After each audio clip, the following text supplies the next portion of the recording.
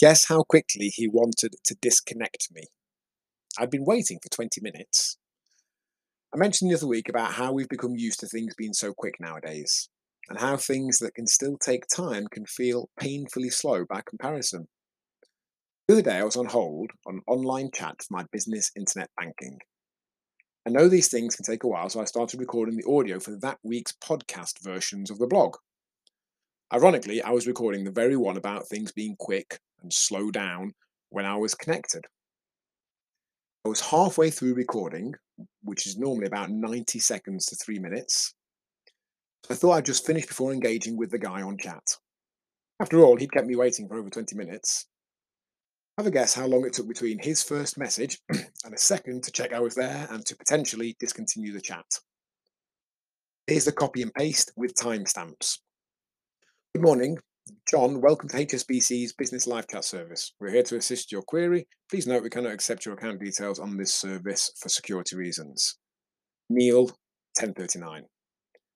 We've not heard from you for some time. Do you wish to continue the chat? Neil, 10:40. Yep, 1 minute. He'd grown tired of waiting for my response after 60 seconds.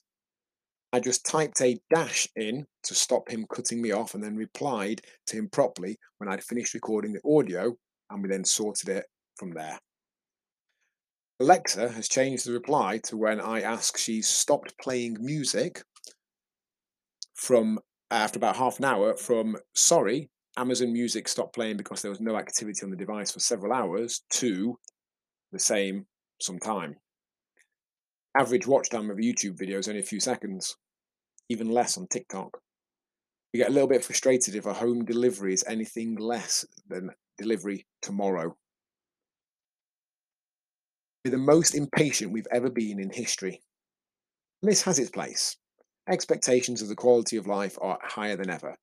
We don't feel the need to sit through something we're not enjoying because there's nothing else on. Why wait 28 days like we used to if we don't need to?